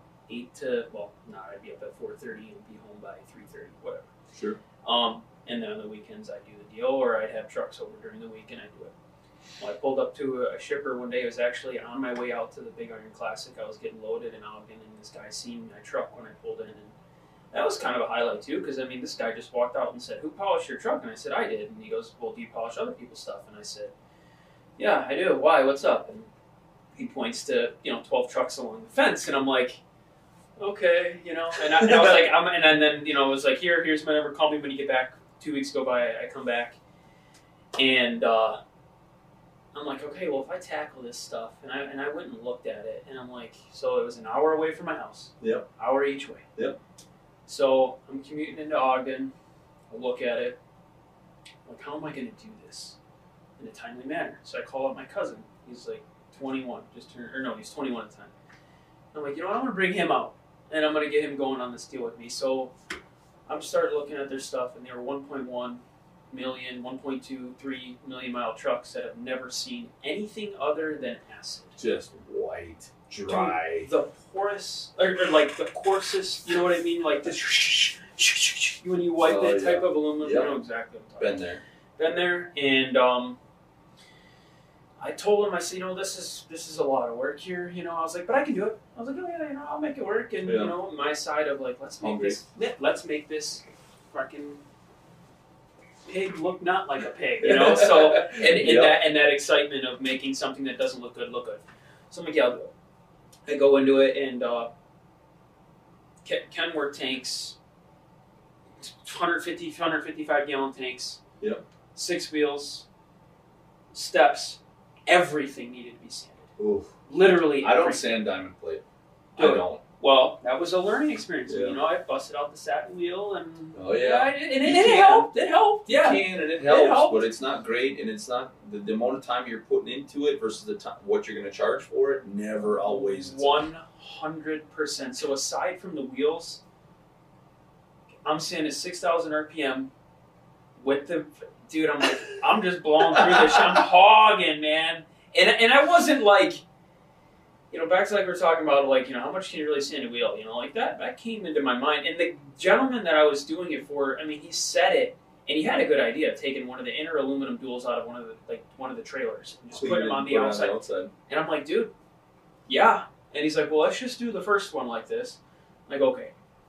Told the mechanic there, and their mechanic was willing to work with me on taking some of the fuel tank steps off and stuff like that, which was sweet because that always helps. The 100%.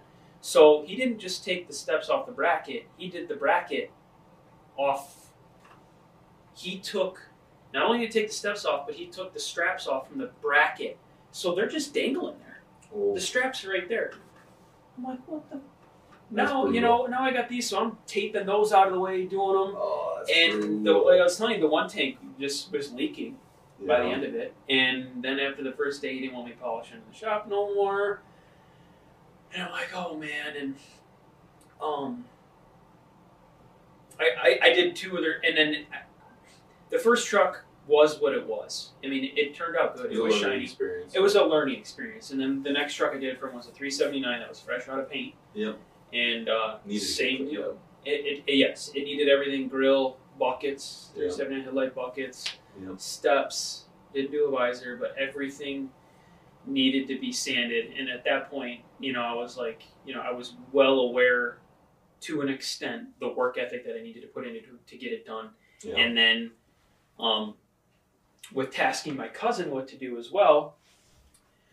And trying to keep him on course and watching him while I'm trying to get the bulk of this stuff done. That's always a struggle. It is, man. And I did a big, huge learning experience. Don't take anything negative out of it for me. But, I definitely didn't make money because I was taking step boxes home to set up on because I couldn't work in their shop no more. Yeah. And I mean, the first couple I did on there, just set it on the back wheel on the drive and it worked. But I was like, I'm after hours now where I'm leaving when they're wanting to close the gate.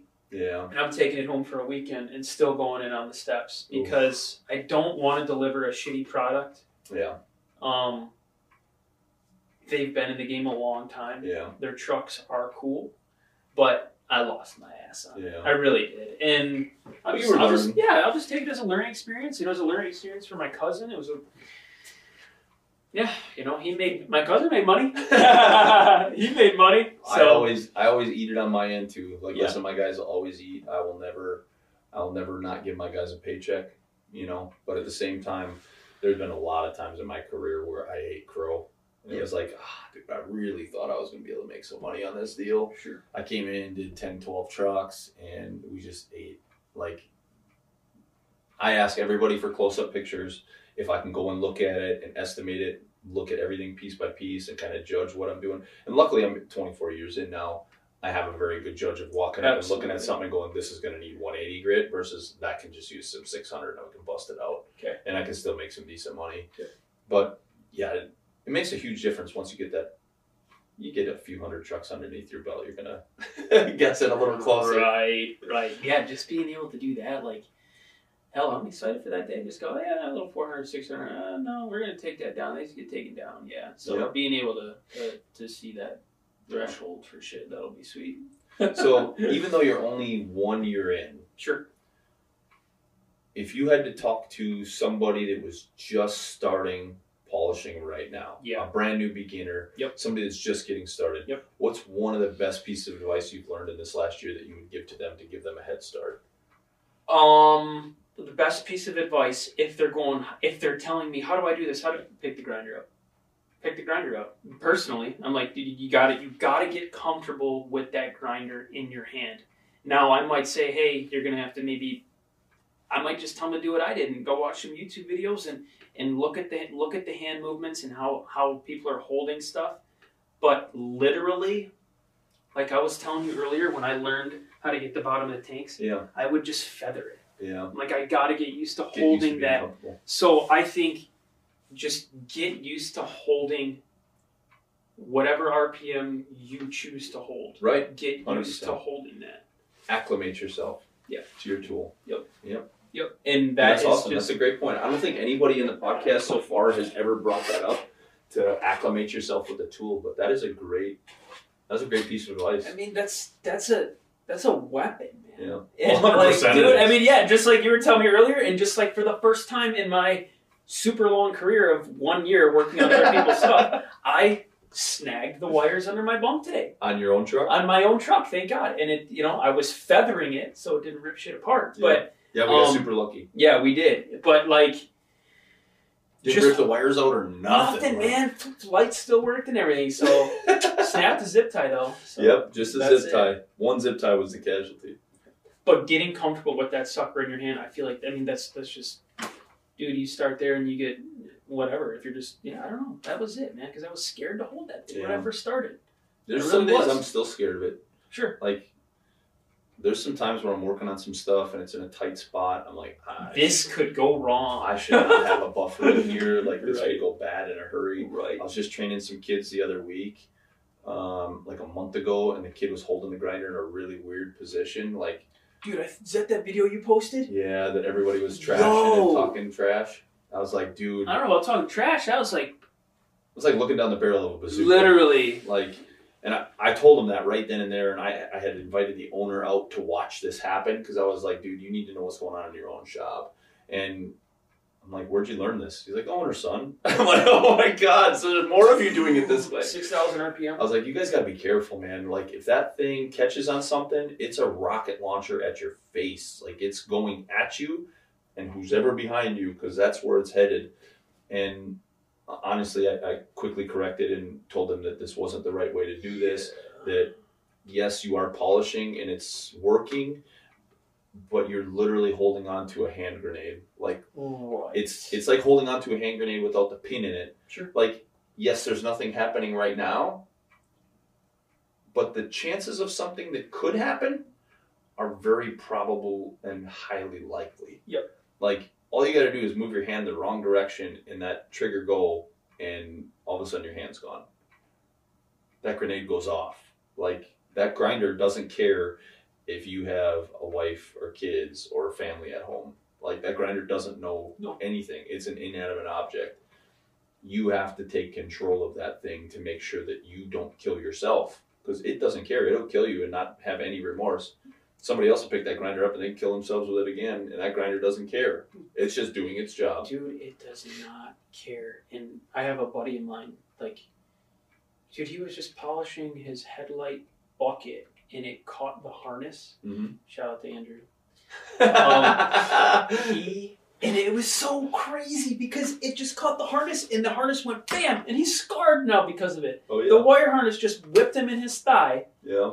And when he sent the video, like Snapchat, his pants, I think his pants were at his knees, and he's like, literally, what the fuck? I hate polishing. And I'm like, oh my gosh, man, like anything. Anything Dude, can it's happen. crazy. Just like that, I told you, I threw something fell out of my hand, hit the trigger on the grinder, and that grinder took off like it was no stopping. And luckily, for some reason, I had nerves of steel, probably because my patience was gone that day, but I just stomped it and was able to snub it out. Yeah, snub it out somehow, but Oh, that's so wild. that's crazy, man. I mean, I've seen so many crazy things over the years, whether it's people that use our products or don't use our products or watched our channel or didn't watch our channel. Yeah. Guys will message me all the time, like, dude, check out what I did today. Mm-hmm. And it's like they're filleted wide open. They were like, dude, I made the biggest mistake. I wasn't paying attention. I slid my arm down inside of a stainless steel fender, or I had trigger lock on. It caught the lug nut and kicked back. And I'm like, dude, I tell everybody, don't use trigger lock until you're ready. Like, trigger lock can get you in some shitty positions sometimes. Yep. You got to be tough. If you're gonna be dumb, you got to be tough. That's just how it works. Right. And I've seen a lot of weird stuff over the years happen, but you always pray for everybody to not have those issues. But sometimes it just happens. Yeah. But we are coming to the end. Yeah. I'm excited because this is my favorite part. I get to stop asking questions, and I open the floor for you to ask some questions. Yeah, man. Because not everybody wants to just hear what I got to say all the time. Sure. But I feel like sometimes there's questions that I don't know to answer because people don't ask them until they're sitting in the chair you're sitting in. Yeah. So I've gotten to answer some pretty cool questions over the years. I've had some really interesting podcasts and people have asked some pretty good questions. And I know I gave you the opportunity to kind of prepare some questions. Sure. So I'm interested to hear what you got and try to come up with an explanation. I'm gonna start with kind of the easier ones. They're not that they're hard, but I feel like the first couple on my list are some pretty juicy questions. Sure. So like the first one is like, dude, what's your favorite truck? This one's gonna get me in trouble too. Yep. Like I'm a sucker for old Kenworths. Yep. Like I love old A models. I don't care if they're high in the air or slammed on the ground. Sure. I love that old streamlined look of the old A models. And even the new W9s are sharp looking too. But seriously, the old A models are my favorite. I love old trucks. I got an old cab over. Everybody thinks cab overs must be my favorite truck. And honestly, I am a sucker for old cab overs. Yep. Like, I dig old cab overs, like 80s and older. Mine's an 84. Yep. It's in that time period where I'm still happy to see old iron Yep. surviving. And honestly, any old iron that has survived the years to me is cool. Mm-hmm. But I don't know what it is about an A model.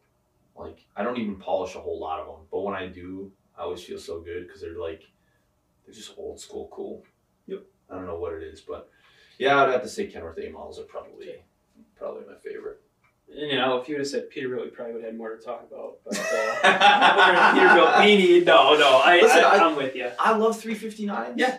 I love the old needle noses. Yeah. Bob Hartley's needle nose is one of my all-time favorite trucks. That thing's super cool, and his rendition of redoing it, like making it his own kind of modern feel to an old truck, I dig that a lot. But yeah, the old A models just do something special for me. I don't know what it is, but I like 359s and pretty much anything old I can get down with. Yeah. Nothing against the new trucks either. I mean, these new 589s, I think when people start messing with the body lines and creating stripes for them and building some body panels and stuff, honestly, I see a lot of potential in these. I know the 589s are getting a lot of hate right now on Facebook and Instagram, and people are talking a lot of trash about them, but honestly, I see a lot of potential in them. You get a couple cool guys building some cool looking sharp ones, custom painting them and throwing some stripes on them and making something unique. I honestly think those trucks are going to blow up really quick. Like, a lot of people are complaining, oh, 589 is not my 389. Yeah. Like, no, they're not. Of course it's not. No. It's all aerodynamics now. The government's all involved. You gotta move with the future. So honestly, 589 I think is like the happy medium. It's still half a hood, and it's not a full aero. So yeah, no, it's definitely not a full aero, right? I see potential. I think there's something to it. I think there's going to be something to it in the near future too. Uh-huh. And these new Western Stars, I think they look cool again. People are doing cool stuff with them. Like, guy out in PA with the white one, that thing's super cool. Yeah. No, And that's a sharp truck, man. I've seen like 3 or 4 more Western Stars of that body style with custom paint on and some graphics and shiny wheels and painted tanks. And honestly, I bet there's at least 1 or 2 going to Louisville this year. And I bet people are not going to be talking trash about them for much longer. I got a feeling people are going to start digging it, and it's going to grow on them. Right. Somebody's going to make it. Somebody will make it move cool. 100%. Yeah. 100%. Like, I don't think it's in they're not even that bad. I don't think it's in that too distant a future either, because I think they look pretty decent already. Yeah. A couple modifications, and they're gonna be cool. Sure. They'll be the new 389. Right. Okay, next question. I thought, dude, judging, like, you know, I come into this knowing that, you know, you've judged polishing before and stuff like that. Sure. You know the science of it and stuff like that. So it's like, I'm just curious, is like, what is the judging side of, not even necessarily polishing, but when you're judging the best of show, like, what? Honestly, judging the polish is one of the most subjective things you could ever do. Because, like, who's to say what shine is the best? Exactly. Is it the dark color? Sure. Is it the light color, like real dark, rich shine? Or is it the high, bright shine, like the green rouge or the white rouge? Yeah. Is it covered in hash marks but really dark clarity? Or no hash marks and not a whole ton of clarity? And then on top of that, does it match the truck? Like, you could do a light colored truck with old aluminum on it, not polished at all, as long as it matches the theme. Yeah. You know? So, like, who says whose polish is better than the other? Yeah. Other than, I mean, you see guys on Facebook all the time saying, mine's Sure. better than yours, or mine's better than his, or whatever. Right. But honestly, who's to really say whose is better than whose? How do you even judge that? I know of a way that they grade metal. They have a gun that has a light in it that registers how quick the light reflects off. So a reflectometer, they can tell the refraction and reflection of light to tell you, you know, what it would grade out at. Yeah. But even then, I've seen some really good, high quality polishes that didn't grade out all that great. And I've seen some really low grade polishes that graded out really well just because the light reflected better. Sure. So it's like, even if you graded it based on the reflectometer, right? It doesn't always match what we see. Sure. So how would you even properly judge that? As far as the shows go, judging on everything is subjective. It's that judge's personal flavor for that day. That judge may just like a red truck. That judge may like a blue truck. Hell, that judge might like a green truck. And just because you like green trucks more may mean you give the green trucks a little bit of a break. I've seen some of the craziest things over the years, and people are always like, oh, the judging's unfair. Try judging sometime. Sure. It is a whole nother ball game when you have to compare this truck to that truck to that truck. In like truck, but like when you're judging, like, yes, you're judging as a whole unit. You know, you're looking at the tractor and the trailer. Yep. I'm assuming. Obviously. Yeah, depending on what class they're in. Yeah, Sure, some are depending on just what class. tractor, some are tractor trailer. Yeah. Okay. In, like you're saying, like flavor of like, it's a whole nother world that I don't know anything about, and it really gets me curious because, like, I know what I like to see on a wagon. Yeah. You know, I know what I like to see on a truck type of deal. Yeah. And I can appreciate it because I tinker with my own stuff. But yeah, just throws my mind for a loop. That's what I can ask you. How long judging thing is. You know? And now social media has changed everything because those same trucks that you wanted to see, you've already seen. Like I don't want to say people prejudge, but the availability to prejudge is already there. Oh yeah. Like just through social media. Like oh yeah. So now let's just say for example, how do you feel about somebody dropping a truck off somewhere and just getting it built and having no part in it versus you built every part of that? So now you've watched these people on Instagram building these trucks or Facebook, and you've watched them building the truck, and like this guy just dropped it off at the owner and dropped $750,000, or this guy was there every day helping the painter wet sand, or building the parts, cutting the brackets, doing all that stuff. Sure. Like as a judge, how does your mentality feel about knowing that guy just bought and paid for that truck and he had nothing to do with it? Like I've seen a lot of guys that like hold stuff against guys because they're like, he didn't build that, he bought that. It's that built not bought mentality, right? And that's cool. Like everybody's got their own thing, but I'm not a mechanic. Right. Like I did as much as I could on my cab over. Sure. I'm not a painter. Right. Thank God for Woods because my paint looks good. Yeah. But if it weren't for him and I had to paint it myself, it would look like trash. And some people are probably going to frown on that because I didn't paint it myself. But at the same time, I don't care. I'm not a painter. I'm not going to pretend to be a painter. I'm a polisher. I'm barely that some days. Okay. Yeah. But seriously, on the total serious side, like there's so many factors, and to say that every judge is unbiased is very difficult. And I've seen a lot of shows over the years hiring Corvette clubs or Harley clubs because they're automobile aficionados. Yeah. But they don't know anything about a truck.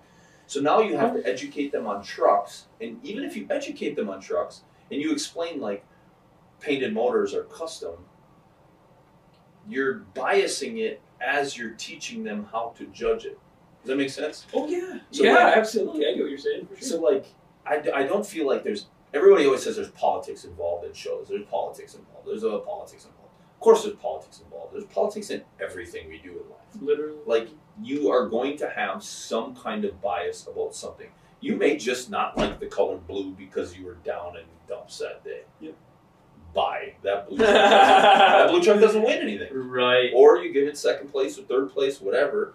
Or the truck you judged in the morning was nice and clean. By the time you got to the last truck in the day, it was all covered in dust because the dust in the air had settled on it. They can't wipe it off because it was raised down.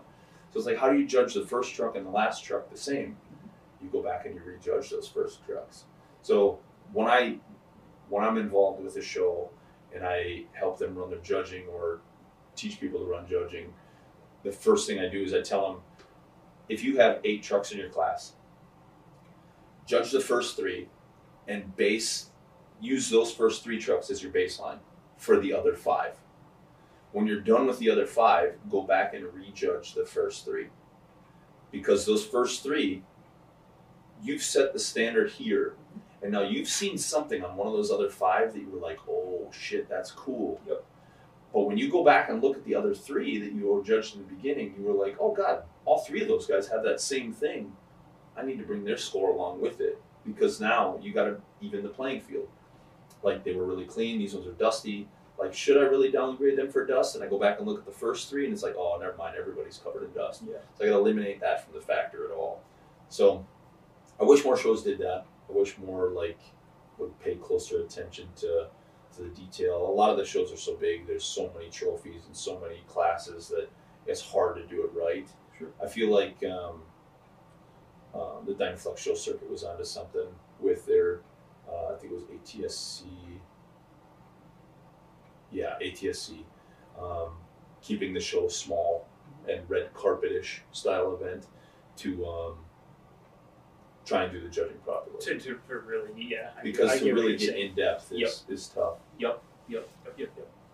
So yeah, I think they were onto something. I'm sad it didn't blow up and keep cruising to be a bunch of shows across the country. We lost Pride and Polish years ago, and I missed that show circuit too. That was a lot of fun. You had to qualify to get into Dallas, and Dallas was a national championship. That was a lot of fun competing there at that stage too. And that was pretty tough because it was white glove. So for them, it was just, it had to be clean. It had to be clean. It had to make sense. You got a driver's interview. It was very small and intimate. There was never more than 100 trucks, I think. And it was cool because it was a real legitimate competition. Like it was the best trucks from across the country because you had to qualify to get in there. Right. So that stuff was cool because then they brought in judges that were part of the industry and knew the industry and tried to be as unbiased as they could. And there was a lot of talk about them too, that there was some politics involved. But like I said, there's going to be somewhere along the line because you can't avoid it. Everybody knows everybody in this industry. It's hard. Exactly. It's hard. Well, one day I'll see Yeah. some of the ins and outs, hopefully. You should come, honestly. I think everybody should go sometime. I will, man. I absolutely will. And then, my last question for you is kind of like a big blanket one, I guess. But like, what is your favorite part about this whole deal? Whether it's teaching, whether it's polishing a turd, whether it's doing showstopper stuff, whether it's, I don't know. Honestly, I love all of that. Of course, For what it's worth. Right. Like, I love training. I love giving back and seeing people grow in this industry and getting more people involved in the industry. I love that. It's fun. I enjoy taking a turd and making it shiny. I love the part of that the process of that, I should say. I love getting to do the show stuff. I've met a lot of really cool people. I've got to put my hands on some really cool trucks over the years, and honestly, I'm truly blessed with the number of cool and high caliber trucks that have come through, not just my shop, but let me touch their stuff at shows. That stuff's fun too. But honestly, I shouldn't even say, because I'm going to catch so much flack for it. My favorite thing is the guy that comes in here. I don't care if it's a beat up old farm truck or whatever, but like when a guy comes into the shop to pick up his truck and he's like, I didn't know it could shine like that. And even if it's not a show quality polish, Sure. Like I always say, farmers are some of my favorite people. And the part I didn't want to say, but I'm just going to say it because I honestly don't care what people think. One of my favorite customers is a Middle Eastern guy. I have zero issues with him. He drives a brand new Cascadia, 6 wheels. He's one of my favorite customers. He comes in here. All he wanted was shiny wheels the first time he ever came in here. Found out that I like Vimto soda, which is like a Middle Eastern. It tastes like a cherry soda, only it's not quite cherry. It's some kind of fruit. I love it. Him and I got to talking about it because I like that soda. Yeah. Every time he comes in here, it's with a 6-pack or a 12-pack. He just gives it to me, and when he leaves, he always tips, and the smile on his face makes it all worth it. And I always refer to, we call him Papa Rick. He drives a car hauler, but while I'm polishing, Rick is wiping on his truck. Like he's spray waxing it and just wiping down. He's happy as hell too. Yep. So between those two, they're my two all-time favorite customers because they're just, when they leave, the smile on their face from happiness. They don't even care what the bill was. Sure. But the smile on their face because they are happy that their truck is shining.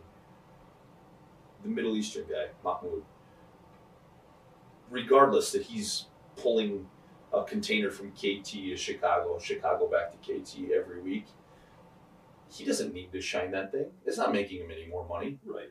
But when he walks out of my door, gets back in his truck and pulls out, I can see his smile from a mile away. Like he is happy as hell. And Rick comes in with a smile in the morning, and he's just happy to be here because he knows his truck's getting shiny today. Right. And that, for me, is the best feeling.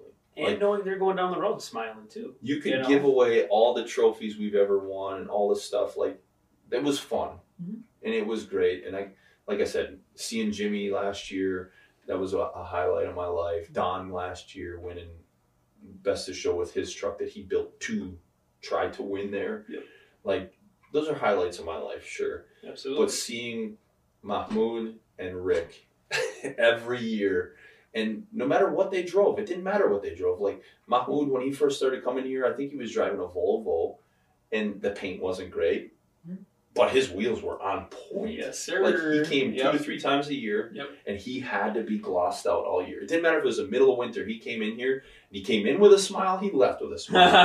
And that is what really keeps me going every day is I'm providing for my family and doing something I love, yes.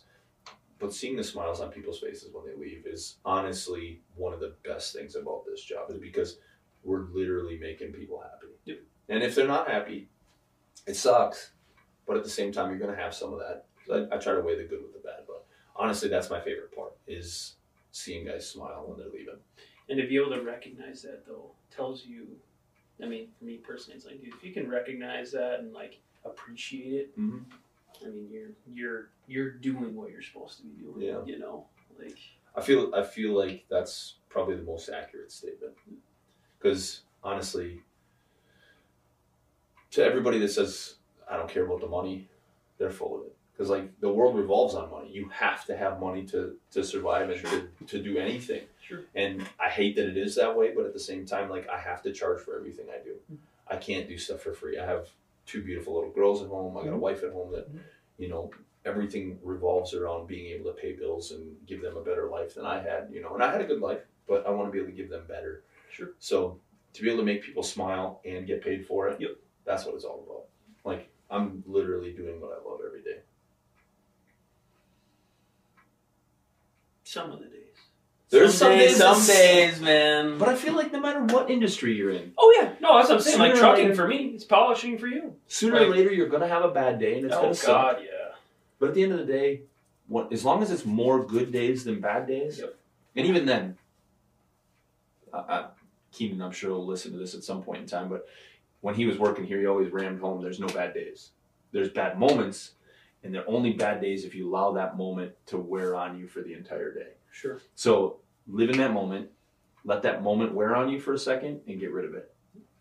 And don't let it become bad days. And I tattooed it right on my arm so that I would have to look at it every day. When I started having a crappy day, I would sit and stare at my arm for a second. I'm like, no bad days. I got to get over this. I got to get through it, and I got to move on. Sure. Because I don't want it to wear on me when I go home. I don't want it to wear on me while I'm here at work, because something can go wrong so fast. And yeah, just don't let stuff be bad days, and take the good with the bad. And no matter what industry you're in, you're going to have shit somewhere. Absolutely. Shit sandwiches everywhere. Shit sandwiches everywhere, even if it's once a week. Yeah, right. Yeah, sometimes it's 3-4 times a day. Yeah, you never know. Yeah, right. But dude, I really appreciate having you on. I'm glad you decided to do this with me today.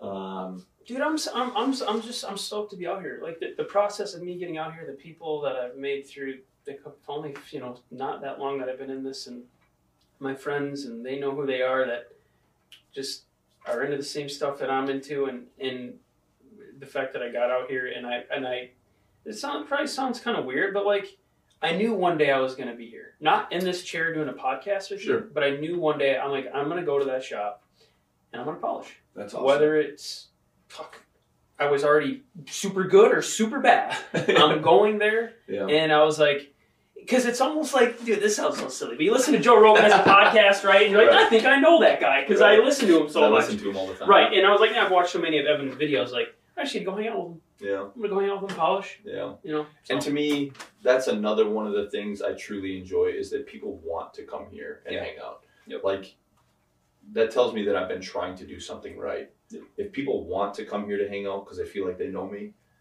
that's what I wanted to accomplish. I didn't want to be some dick that was just putting out information like, don't come talk to me. Sure. I didn't want to be that guy. I wanted people to come up. And there's times where I'm like, dude, just leave me alone for a minute. Oh, like, yeah. I need a break. Yeah. Like, I need a break. But at the same time, like, that's what I was shooting for. So the fact that you wanted to, that makes me proud. Yeah, and the fact that your cell phone number is freaking everywhere. Like, to just call here and it's like, oh, okay, no, I'm not dealing with like a receptionist or anybody like that. It's like, hello. I'm like, oh, it's Evan. What's up, man? Hey, I'm gonna come. Can I come train? Yep. But Yep. no, I'm happy to be here, man. I'm stoked. Or you wanted to do this. Or you send an email and ask us to call you. Or that. Yeah. Is that what I did? Yeah. Did I do that? Yeah. You sent me an email and What did I say?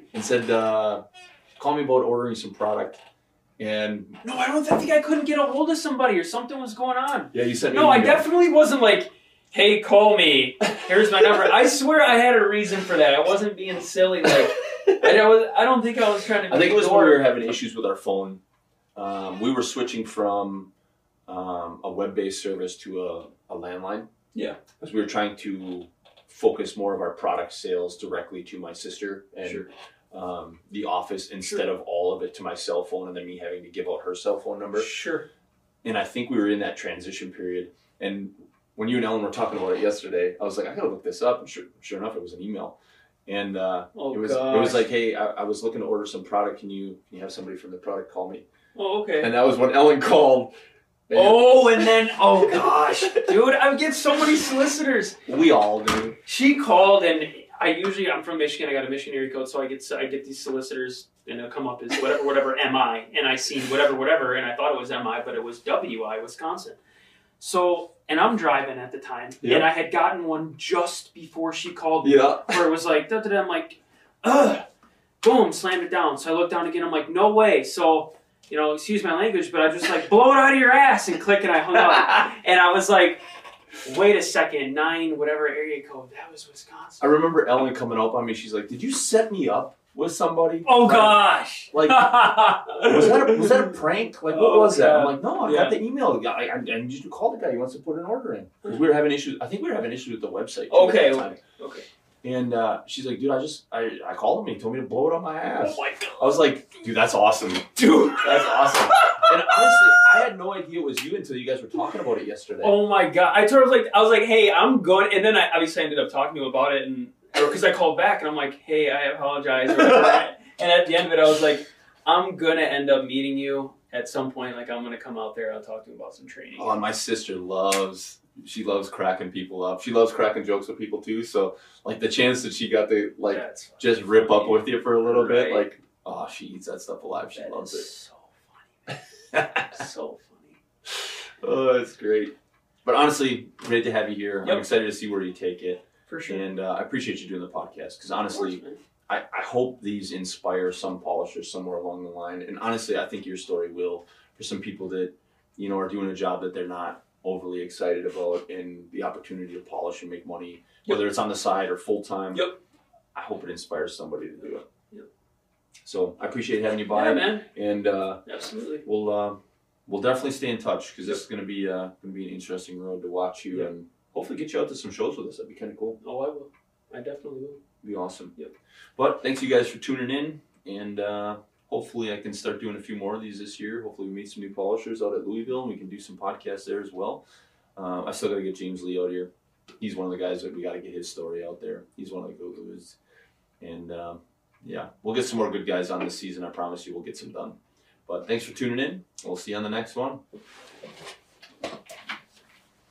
Yeah, that was awesome. That's probably